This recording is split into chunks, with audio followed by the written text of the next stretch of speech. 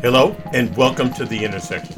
My name is Mark Riley and I want to thank you as always for being with us for this episode of my podcast. In this episode, we're going to revisit a couple of stories we've covered in the past, starting with the COP26 Climate Summit.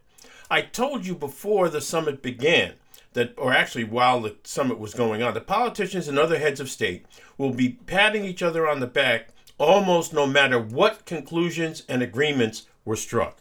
And finally, after working a little bit overtime, one was struck. One that mandated watering down certain provisions about the elimination of coal.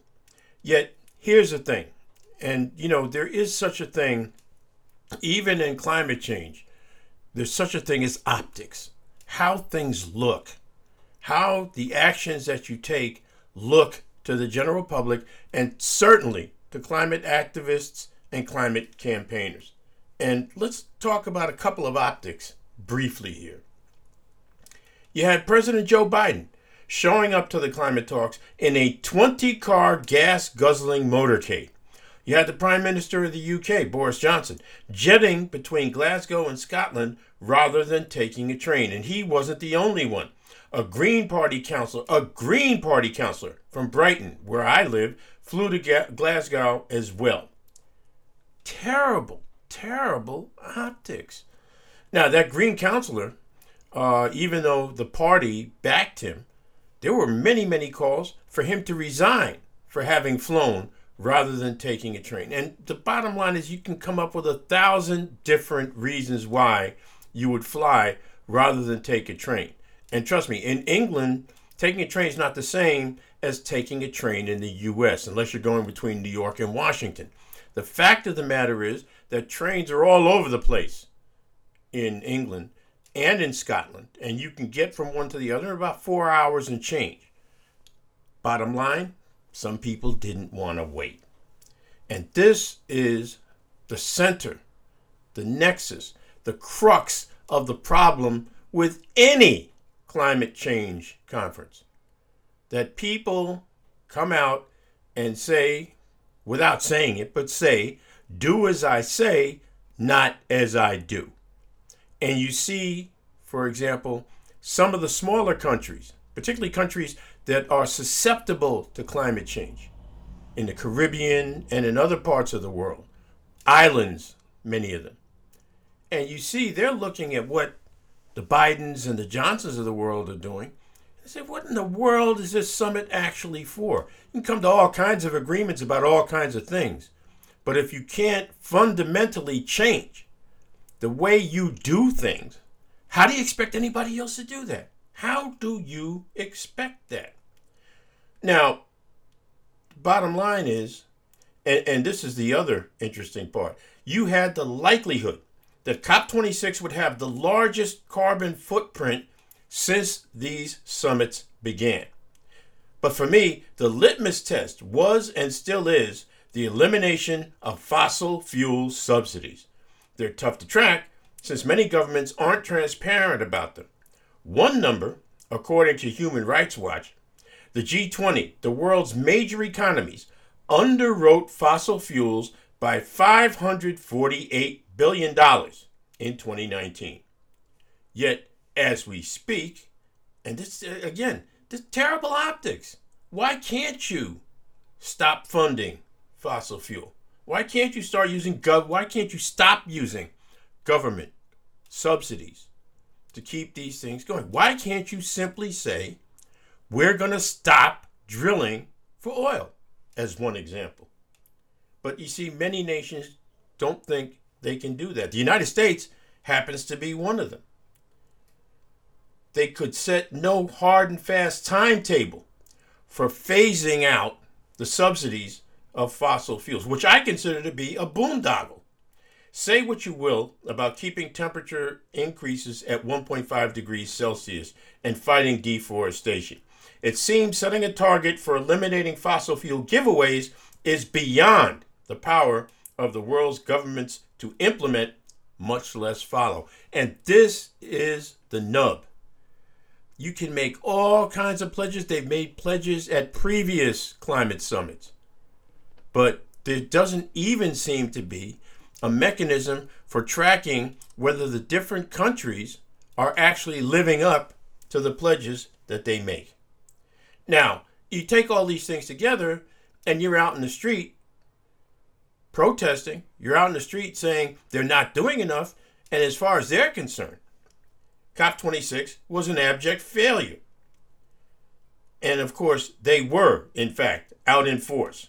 And as we've said before, they are not satisfied with self-congratulatory rhetoric, even if the polls worked overtime to develop. And in this case, they did.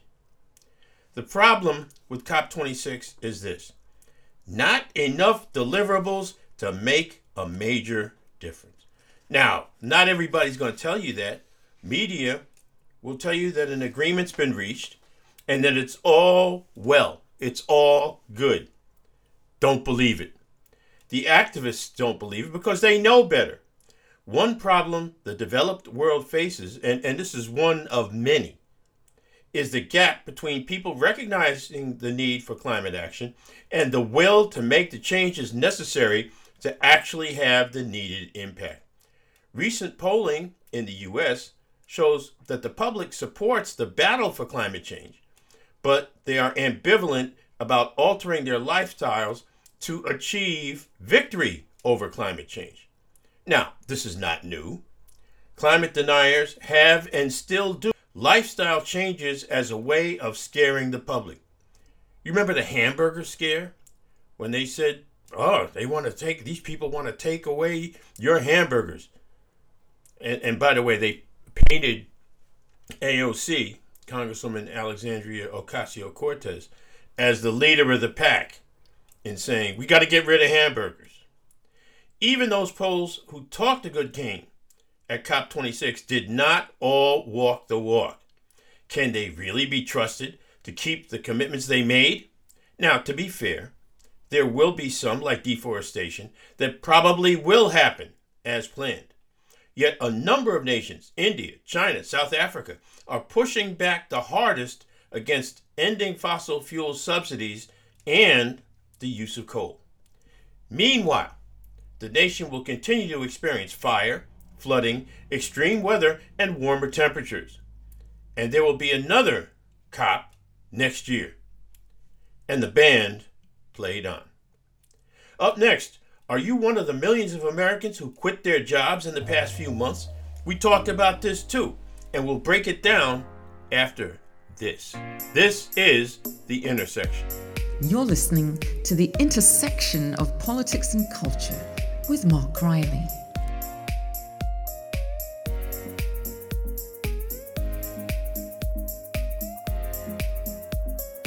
Welcome back to The Intersection.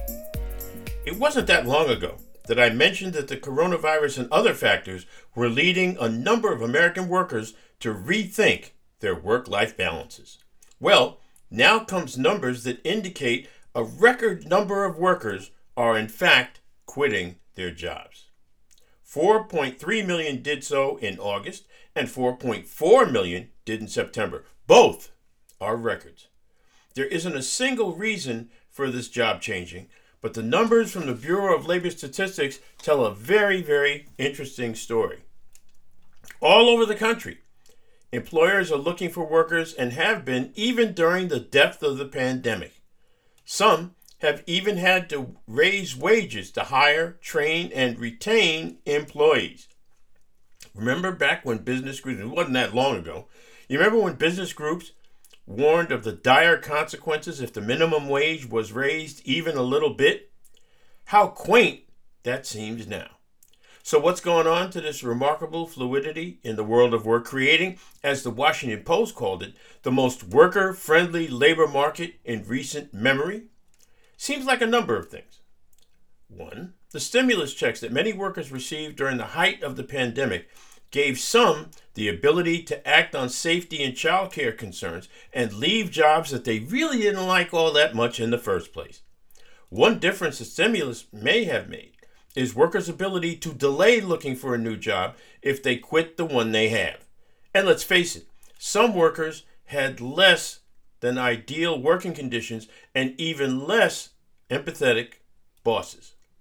But undergirding this is safety. The biggest number of people quitting are clustered in leisure and hospitality, health services, and education. I think mask and vaccine mandates may have also played a role. There are people who have been told what to do all their working lives, and being told they have to wear a mask or get vaccinated may have been too much for them, even if their own safety is involved. Make no mistake, these mass resignations are having an impact on the nation's ability to recover from the coronavirus. This worker shortage has manifested itself in a number of unintended ways. Some employers are offering bonuses to new employees. Others are foregoing background checks, which is very interesting. Because if they're foregoing them, why do you need them in the first place? Still others have dramatically increased opportunities for on-the-job training. If there was ever a time for workers to take advantage of the current climate, it's now.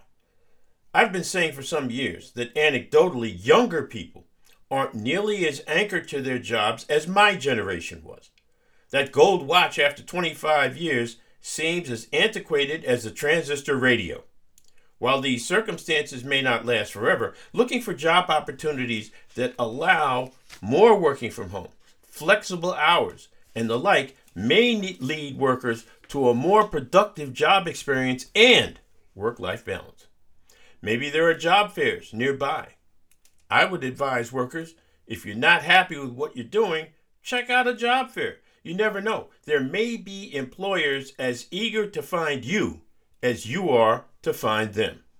No better time than now to take that chance. Up next, did the interstate highway boom of the 50s and 60s intentionally destroy neighborhoods containing people of color? Makes you think, doesn't it? This is The Intersection. Join the conversation at Mark Riley Media on Facebook.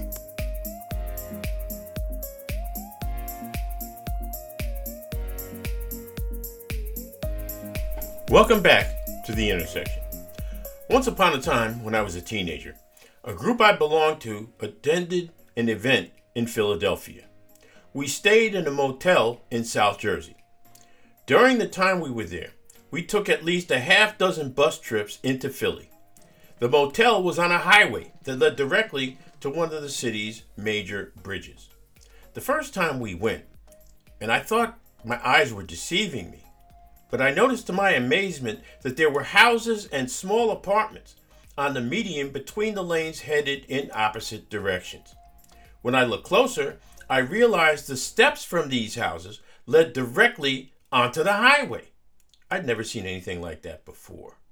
I wondered how people with children managed to navigate that kind of treacherous traffic. At first, I thought the places must be abandoned. That is, until I saw a child coming out of one of them. Now, time has passed, and I'm all but certain those houses are long gone. But how highway developers landlocked them stayed with me all these years. Of course, many, if not most of the people in that situation were black or other people of color. I recount this story in light of an LA Times article, it's a recent article, that was entitled, "The Racist History of America's Interstate Highway Boom." The piece chronicles the destruction of black neighborhoods from Nashville to Los Angeles to Birmingham to Tulsa in the name of building the interstate highway system that was a lasting legacy of President Dwight D. Eisenhower. The highway developers worked in concert with urban renewal agencies to make black people think their removal from these neighborhoods was a good thing. Now, in the interest of fairness, this did not only happen in black communities. In New York City, the building of the Cross Bronx Expressway cut a huge swath through a then white neighborhood in the central part of the Bronx. And by the way, that was a neighborhood that at the time the Cross Bronx was built was thriving. People were doing quite well in that neighborhood. And it actually was more than one neighborhood, if you want to be honest about it. Some people say that the Bronx never fully recovered from the building of the Cross Bronx Expressway. And of course, this was the vision of a guy named Robert Moses, who essentially decided that New York City's neighborhoods, inner city neighborhoods, weren't worth existing in their current form. So his idea was just to build through them, around them, over them, whatever he had to do. Now, there's also the case of Westway. Same city, same effort, different result. Opponents of that plan banded together and stopped it. If successful, it would have constructed an elevated highway through the middle of New York City's Greenwich Village, one of its quirkiest and best known neighborhoods. All these projects, no matter who they affected, were designed to make it easier for white suburbanites to access the inner city. Because of discriminatory lending practices, those suburbs are still, all these years later, largely white, years after the interstate system was completed. Again, no matter the city. The damage done by the interstate highway system to black and other neighborhoods of color will have to stand as a lesson learned, since there's been a backlash to highway building in many cities across the country. Also, as black political power has grown through the years, the fight back against such destructive highway construction has been much, much more successful. And I got to be honest, that money actually would be better spent on mass transit. Don't think so? Well, I mean, we can argue, we can quibble, but to me, that's the bottom line. We've got a couple of other quick asides, and we'll get to them shortly. This is The Intersection.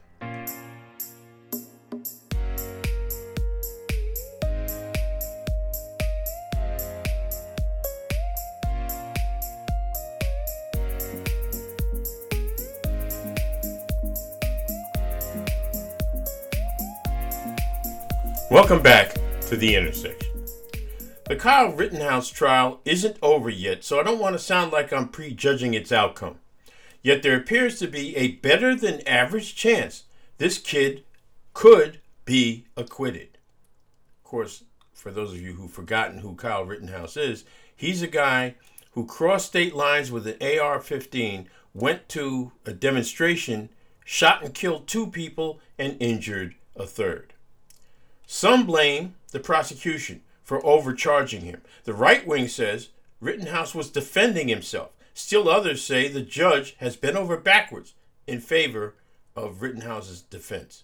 No matter which of these is true, if a 17-year-old white kid crosses a state line and ends up killing 2 and injuring a third, and he walks, there's something seriously wrong with our justice system. Remember, he cannot be tried twice if he's acquitted.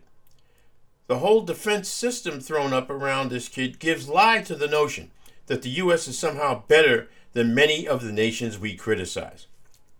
One has to ask, how does a mother drive her underage son, because remember, he was underage at the time, he was 17. How does she drive him to the border between states armed with an AR-15? And by the way, she has not been charged with any crime.